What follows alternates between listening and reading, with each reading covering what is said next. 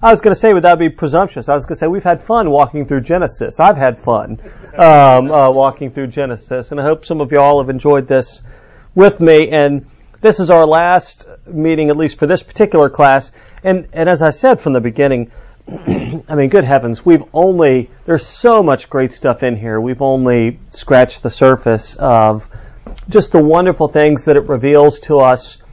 It's a book that's very gritty and very honest as far as talking about the human condition and fractured relationships and families. And that way it's you read it, you take a little hard about your own family. You're just like, we're a biblical family. Who knew? But we see so much brokenness, and yet in the midst of all of it as well, we see the grace of God and also the plan of God, the way that God is preserving a seed, is preserving a line, the way that which God will bring about salvation. It points so clearly and powerfully to Jesus and what God will accomplish in Jesus. And we're with Joseph today is who we're going to spend time with. And let me offer a prayer, and then we will begin to reflect on Joseph and invite y'all's reflection along with mine. Heavenly Father, thank you that you've gathered us this day for the gift and the blessing that you have enabled us to have this time together to walk through your revelation to us in the stories of Genesis and the characters of Genesis, the people. We thank you that in all of this you make clear that though we cannot make our way to you, that you graciously make your way to us, and your work and your actions are saving. Draw our hearts, draw our minds to you this day. Draw our relationships and families, that they may be so shaped and fashioned by our faith and trust in you, that you give us hope, that you give us humility, that you give us confidence, we pray. In Jesus' name, amen. So, and y'all probably know a reasonable amount about Joseph. We're talking about Joseph today, and let me just ask you, when I say Joseph, what do you think of right away? Yeah, that stinking coat. That's right. Joseph's coat. Yeah. What else? Pharaoh. The famine. Yeah, Pharaoh and the famine. It's funny. We have 3 kids, and like any parent, you don't think things through. You think you're thinking things through, but then you realize you haven't thought things through. And because Sally is our youngest now, and I've thought, we did things with Jack, and I'm just like, oh, stink. Because now I'm like, we're kind of obliged to do the same with Maisie, and then the same with Sally, because, do you know a kid that doesn't keep score? I mean, we love, Paul wonderfully in Corinthians talking about love, basically saying, love isn't bookkeeping, love keeps no record of wrongs. But, I mean, human nature, most of us, we try not to keep score, but we're so often bookkeepers. And realistically, too, of course, we're selective bookkeepers. But yeah, I'm thinking about this, with Jack, with Maisie, and with Sally. And, realistically, they need it. In Jack's senior year of high school, we got him a laptop, because he needed it they really need him in high school as well, not much less, certainly college as well. But anyway, we did that with Jack, and then we did it with Mason, and then I was just thinking the other day, it's like, oh, junk, Sally's a senior. Just thinking, okay, you set up these precedents. And one of the things that we began with Joseph's story, and again, going back to the story of Jacob and Esau, you remember sadly how often hurts and slights, and we talked about Jacob, that void in his life that drove him, the fact that his father preferred Esau over him, and that hurt, and that was a genuine wound and a genuine void in his life. And as is so true of human nature, he throughout his life was craving blessing, and he was craving fulfillment. And of course, he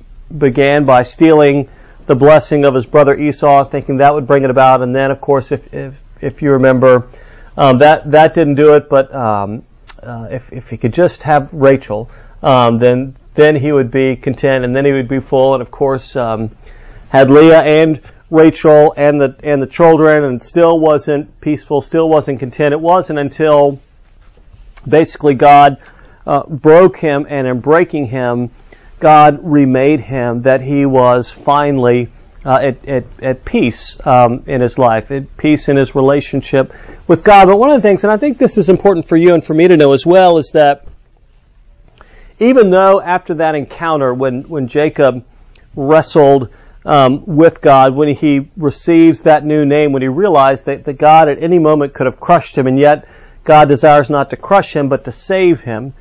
It's a real revelation about the character of God. Though he was wounded in such a way that it brought enlightenment.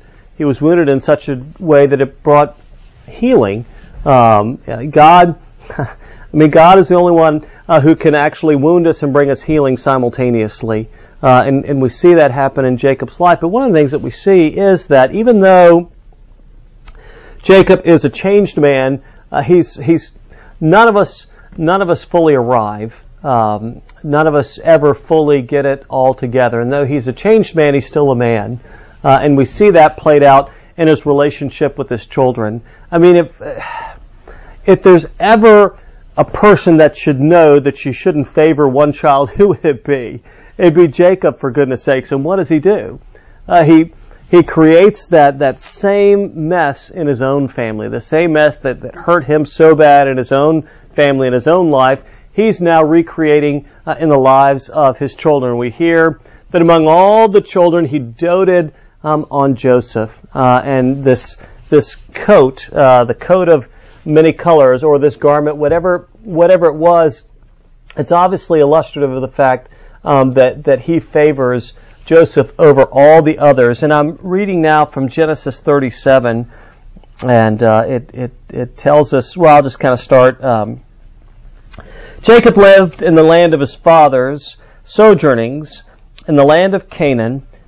These are the generations of Jacob. Joseph, being 17 years old, was pasturing the flock with his brothers. He was a boy with the sons of Bilhah and Zilpah, his father's wives, and Joseph brought a bad report of them to their father. Now let me just back up. And Joseph brought a bad report of them to their father. We already see the effects. Basically, Joseph went and tattled to Dad to say, hey, they're not being nice to me. But what we find out is, well, he's making it up. And one of the things that we see going on with Joseph is that his dad's preference of him above all the others is beginning to warp him. It's really beginning to turn him into just a miserable individual. Not necessarily he thinks of himself as miserable, but miserable in the sense of he's narcissistic. He doesn't realize the repercussions of his actions on other people. He's becoming completely self-absorbed and self-focused. I mean, y'all have seen that before.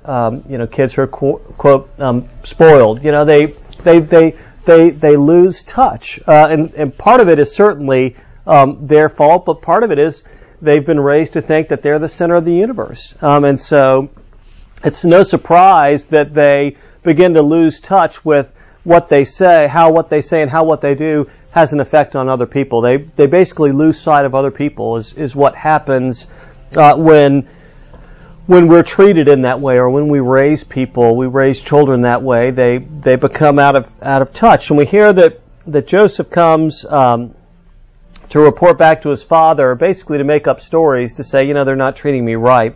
And we hear this. Now Israel loved Joseph more than any other of his sons, because he was the son of his old age, and he made him a robe of many colors. But when his brothers saw that their father loved him more than all his brothers, they hated him and could not speak peacefully to him. So here, again, we should learn Jacob's a changed man, but he's not completely changed. It's a work in progress, and his favoring of Joseph creates this just horrible family dysfunction, and really does terrible things to Joseph and in his life as well. And we're going to, obviously I'm not going to read to you 37 through 50. We're going to jump around a little bit here, hit some of the highlights about what it reveals about God and where it has good news for you and for me as well.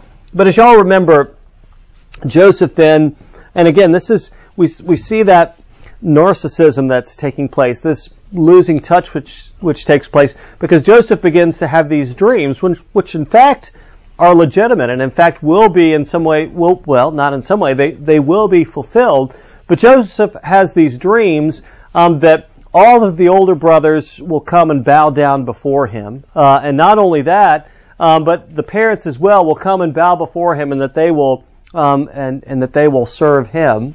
And I mean, talking about being out of touch, what little brother then tells his older brothers that story and expects to receive any positive to come out of that? Again, it just shows how warped and distorted Joseph has become. He tells this story to his brothers, and quite naturally, it pokes the bruise for them. It really hurts them, and we hear that they can't even speak peaceably to him. They despise him because he represents the fact that their father loves him more than the rest of them. And then, of course, as you remember, Joseph is sent out. I think it's interesting as well, even though he was younger, it's interesting who's out doing the work of tending the flocks and caring for them. It's the other brothers. Joseph's at home with Dad, playing Xbox. He's the one who's hanging out back, taking it easy while they're out doing the work. And Joseph is sent out to them. And y'all remember, you probably remember what happens. He comes out to them, and he goes to one. I thought this is kind of interesting. He goes to one area and they're not there. But interestingly, he actually, and it's not like they're in, downtown Birmingham where there's lots of people around. He actually bumps into someone who says, "Oh yeah, those guys, they were here and now they've gone out to this area, this extremely desolate area called Dothan." And that just makes me think, I wonder if the people when they named their town Dothan, had that in mind. If they said, you know what, we're out in the middle of nowhere. Let's name our town Dothan. But anyway, they're out at Dothan. He goes out and he finds them there to check in on them. And as you remember, they say, you know what, now's our chance. What are we going to do? Are we going to kill them?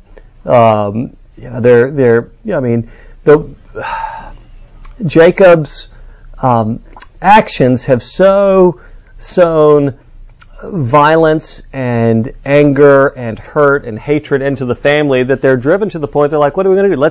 Should we kill them and be done with them? And they say, you know what? Here's what we'll do. We'll sell them into slavery and we'll take the silver there along a trade route. And of course, we hear that Joseph is thrown down into the cistern. He's thrown down in there and he begins to cry out. He cries out for his father. He cries out to his brothers. He cries out to God, and he's sold into slavery. And if you remember, he goes down into Egypt, and there in Egypt, he actually he begins to prosper, and he's in Potiphar's house. And Potiphar was a very significant individual in the hierarchy there in Egypt. So yes, it's slavery, but his intelligence and his abilities have actually enabled him to rise in stature and status there in Potiphar's house. And basically, Potiphar makes him his right-hand man, gives him control of his entire household, lets him run his household. This is significant stuff. But of course, if you remember, Joseph was in the pit. He comes up, things are getting better. Now he's in Potiphar's house. We see that Potiphar's wife is bored, and she says, "Come to bed with me." And he says, "No, I can't do that." So in some ways, we see that Joseph he's learning. He's getting a little better. He's making some progress here. He says, "No, I can't do that." Not just because it would get me in trouble, because it would be wrong. It'd be wrong before God. It would be wrong against you. It'd be wrong against your husband. I can't begin to do that. And we see that Potiphar's wife has become warped by power. She's bored. She wants him to be her entertainment. She just says, "You know what? This is what I want, so I'm just going to do it." We see the way in which power has warped her and her life and her relationships. And of course, if you remember, she keeps after him. He won't sleep with her.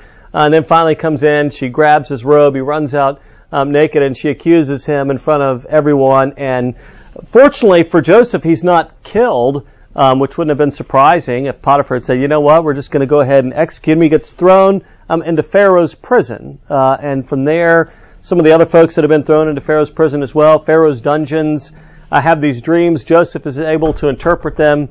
They're released. Joseph is still down there in Pharaoh's dungeons. But then, years later, Pharaoh has these dreams, and one of those people is now Pharaoh's cupbearer, and says, you know what, actually, there's a man that interpreted my dream, and I bet he can interpret your dream. And Pharaoh brings him up out of there. Joseph interprets the dreams, and the dreams have to do with this. There's a time of famine which is going to come on the land, we had that little, I say little, it wasn't little, it was significant. It gave us at least some little inkling. We had that period of drought here in Birmingham, obviously, recently, and I guess we're still in the drought, even though we haven't rebounded. Even though as we look out on those nice wet streets today, that we welcome gray days and wet days now.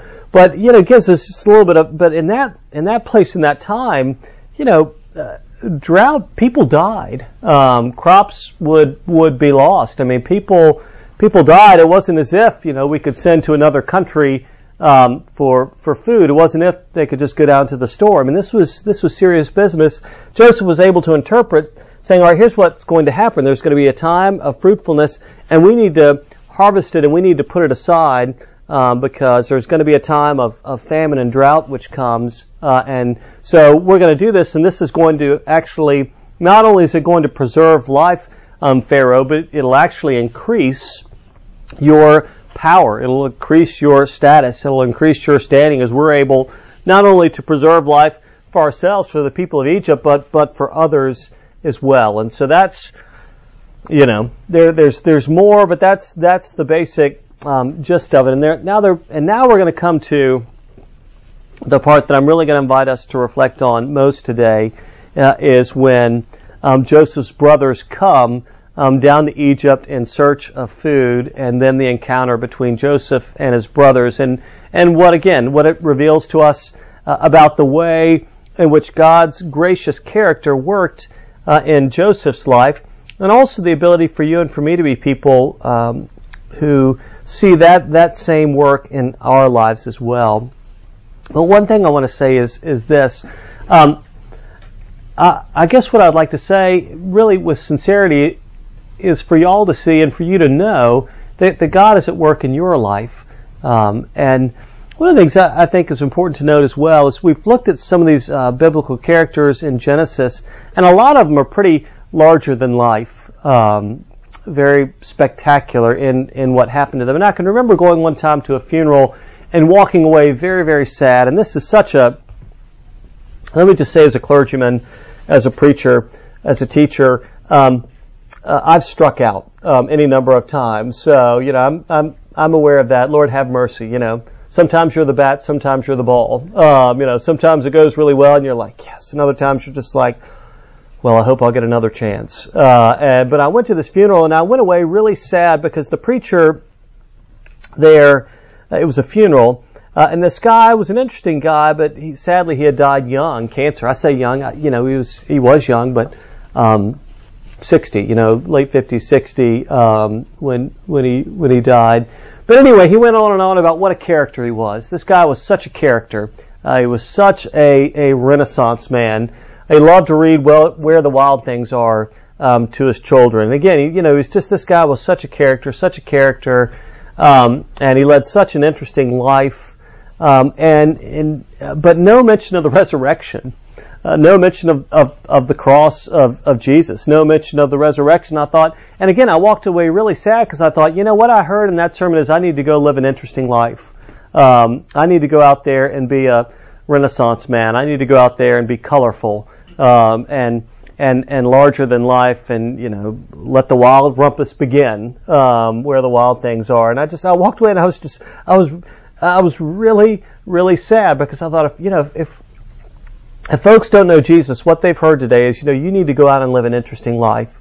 And the reality of us, for most of us in this room, we're really not larger than life. You read the story of Noah, nothing quite that exciting has happened in my life. I haven't personally wrestled with God and had my, hip thrown out in the case of Jacob. I haven't been sold into slavery and then risen to great power in Egypt, a la Joseph. By comparison, my life is pretty doggone mundane compared to these guys. But what I want to hold out to you in the midst of all these, fascinating stories and encounters is Isaac. Because really, what was spectacular about Isaac? Exactly nothing. There's really, in all these, larger than life characters, there was Isaac. And who was Isaac? Well, he was the guy, he was in between Abraham and Jacob. That was Isaac. Not a whole lot, and yet, here in mundane Isaac's life, the grace of God broke in, and God worked his saving purposes through Isaac and through that line.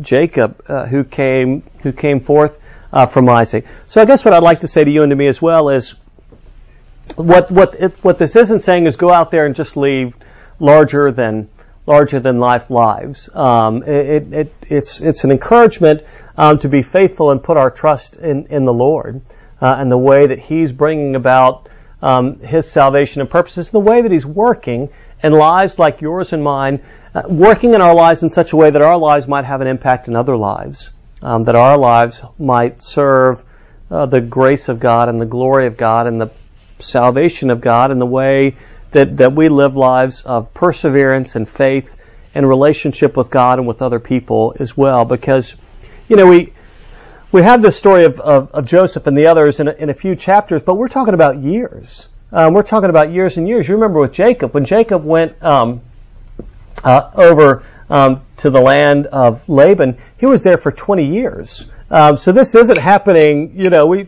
Lord, I trust you and I have faith in you, and I know you'll bring about your purposes. It'd be great if you can do it this week. If not today, I don't want to be greedy, but at least this week. But to say that, the plan and the purpose of God, I'd like to say that for you in your lives as well. It's something which happens throughout your lifetime. It's not something which only happens for a short period. It's not something that happens necessarily quickly. Now, there are seminal moments. There are those moments which are huge, but to trust the way that God is at work in your lives. Again, sometimes in ways which seem spectacular, sometimes in ways that are mundane, but also it's a marathon rather than a sprint. It's something that He does over a long period of time. And so we see that with Joseph. And now the brothers come to him, and there's an interesting thing, as the brothers come to him, one of the things we hear is that things haven't gotten better for Jacob, aka Israel, and the brothers. This time of famine comes, and we hear when Jacob learned that there was grain for. This is chapter 42. When Jacob learned that there was grain for sale in Egypt, he said to his sons, "Why do you look at one another? Behold, I have heard that there is grain for sale in Egypt. Go down and buy grain for us there, that we may live and not die." So things aren't great. We see the repercussion of the sin which is going on in the family, and the brothers now, of course, travel down to Egypt to get grain. And this is the part that I think I've read recently. If you remember, the brothers go down and they appear to Joseph, and of course they don't recognize him. And it's not a surprise. Not only has it been a lot of years, Joseph is a grown man now, but he also would be sort of in the garb of an Egyptian. He'd look like an Egyptian now. He wouldn't look like them. He'd look significantly different in the way that he was dressed and in his appearance. And of course, we hear that they don't recognize him. But I always thought it was kind of interesting. If you remember, it seems as if Joseph is playing games with them. You remember he doesn't zap them, but he kind of sends them back and forth. If you remember, he gives them a little bit and sends them back. Says, "I want to see. Is this all of you?" No, there's one other, the youngest Benjamin, who is home with our father, and of course, who has taken the place of Joseph? Benjamin. He still hasn't learned. Now it's Benjamin, and of course he sends him back and has him bring Benjamin, and then he accuses them. You're not here for grain. You're spies. You're here to search out and find out our weak places. No. We're not spies. He says, all right, I'm going to hold one of you while you go and return to your father and bring me this youngest. I'm going to hold on to Simeon while you go. And of course they go and they bring back Benjamin. He's there. Then he puts the cup in Benjamin's bag, and they come and they find him after they've left with grain. And he says, you know what? What if one of y'all has stolen something from me, and whoever has stolen something from me, I'm going to keep? And then it's Benjamin, and they're like, no. And for years, I really misunderstood this, because basically what I thought is, it's not altogether admirable. Joseph was really profoundly admirable that he didn't kill him, and he didn't enslave him. So, all right. So if he kind of jerked him around a little bit, hey, who can blame them, right? Maybe we don't necessarily agree, but at the same time, who could blame them? But I've read some stuff, and it's fascinating, and I think this is so true of the way that God often works in our lives. And Tim Keller, both preaching on this and writing on this, quotes a guy, Derek Kidner. And Derek Kidner wrote a commentary on Genesis, some other things as well, but wrote a commentary on Genesis. But Derek Kidner describes that what Joseph is doing is actually, with his brothers, he's not playing games with them. He's not jerking them around. His love for them is so deep that he wants them to change, that he wants them to be transformed. What's really going on is along the lines of the way any of us are trained, and we try to affect people, our children, the people that are younger than us. And it's a combination of what Derek Kidner calls fire and ice. It's a combination of fire and ice. And the reason behind this fire and ice is to break us open to God. God sends fire, basically warmth and encouragement, but he also sends ice, hardship. And if when something gets extremely hot and then extremely cold, extremely hot, extremely cold, it ends up breaking open, with that expand, contract, it's broken open. What Joseph is doing here is driven out of love, because one of the things we see is Joseph repeatedly weeps. He sends them out, and we hear, and it's not just that he has a couple of tears. We hear that even Pharaoh in his house hear him, that the people outside hear him. His weeping is of an intensity and of a volume that the people hear him. He's driven by love in his relationship with his brothers.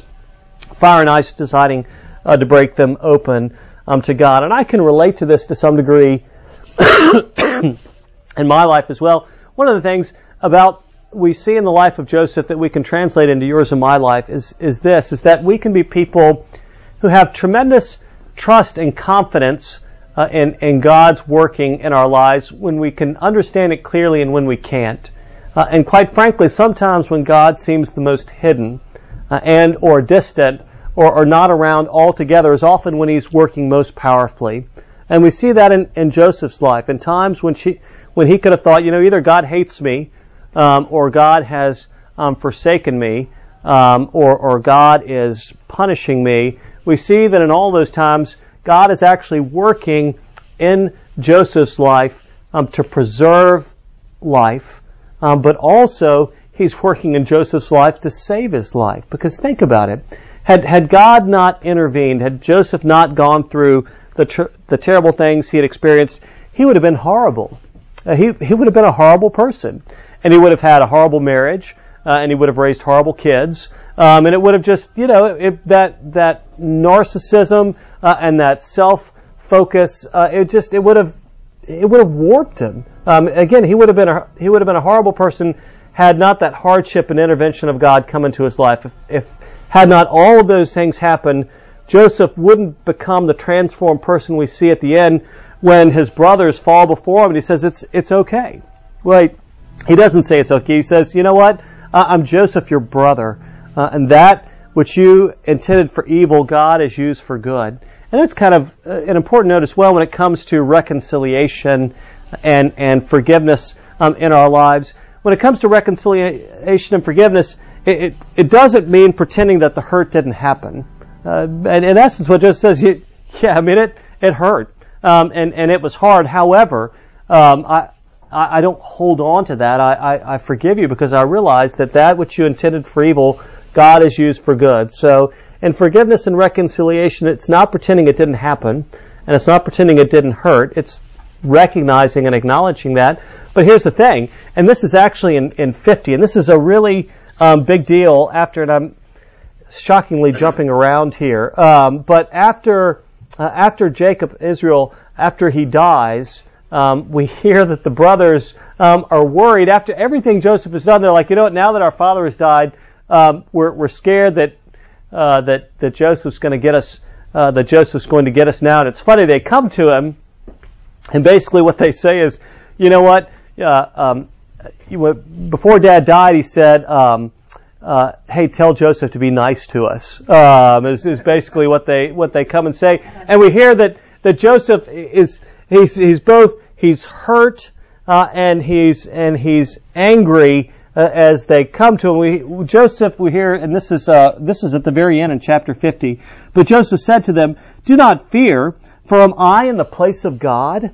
So what does he mean by that? Do not fear, for am I in the place of God? As for you, you meant evil against me, but God meant it for good, to bring it about that many people should be kept alive as they are today. So then do not fear. I will provide for you and your little ones. Thus he comforted them and spoke kindly to them. But Joseph said, do not fear, for am I in the place of God? Well, here's the thing, and I heard this comment and I thought, this is wow. Should bring us up short, but it's true. If you want to be like the devil, try to be like God. Think about that a second. If you want to be like the devil, try to be like God. What Joseph has both a confidence and a humility. We see now he has a godly confidence and a personal humility as they come to him. He says, "Am I in the place of God?" What he says there, and why it's important to you and to me, is that, "Am I God that I can hang on to this and decide?" No, that's God's business, not mine. Forgiveness is one of those things. Yes, easier said than done for you and for me, but the necessity to forgive in order that we do not hold on to what's not ours to hold on to. And let me tell you, as I say that, I can nurse a grudge. I mean, don't let me kid you for a second. I mean, I can throw a pity party, and I can remember stuff from a long time ago, and it can come in. So don't let me pretend that I'm so glad that I'm not like other people that do that. But yet we have here this tremendous opportunity for freedom for you and for me. Joseph is able to say, you know what, I'm not in the place of God. I've forgiven you a long time ago. That's God's to work out, and the tremendous freedom for him to say, you know what, God has worked this in order to save other people's lives. But again, in the hardships, in the fire and ice that Joseph went through, he was saved as well. God saved him and changed him. But here's the last thing I wanted to say, and what's going on with the brothers and sending them back and forth. And let me read to you what Keller has to say on this, again, quoting from Derek Kidner. Then, over the course of several meetings with them, he tested them by first wining and dining them, and then by threatening and scaring them.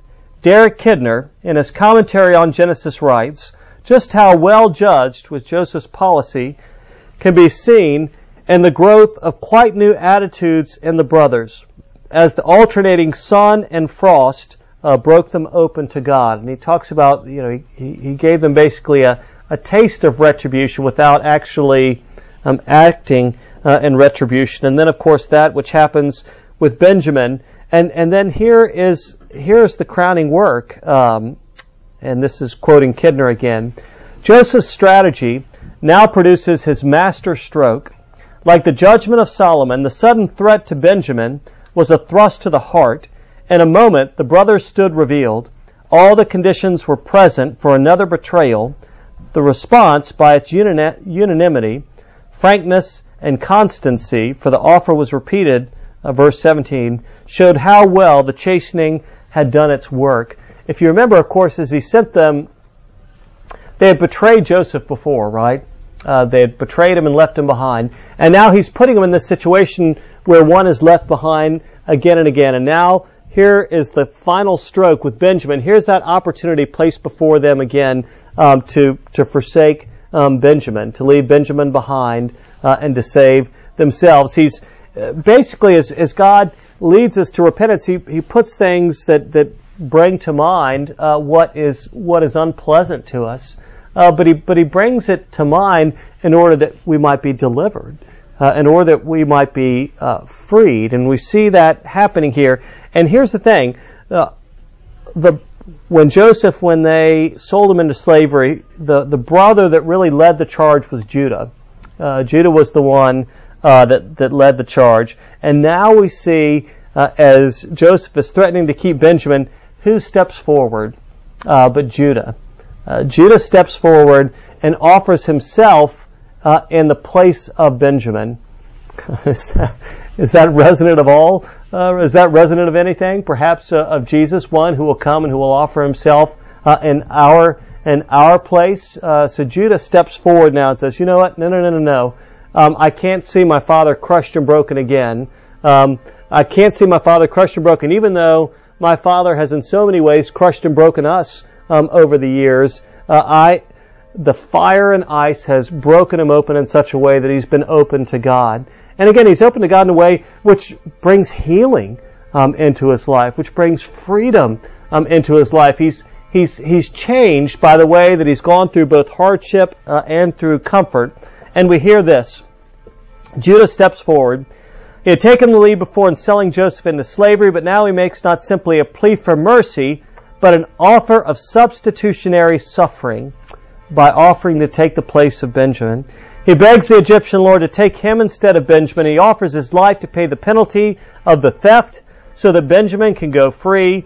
He says to the man he doesn't think he knows, and now quoting from Kidner, "Now then, please let your servant remain here as my lord's slave in place of the boy," and actually quoting from Genesis, "and let the boy return with his brothers. How can I go back to my father if the boy is not with me? No, do not let me see the misery that would come on my father." And it's at this point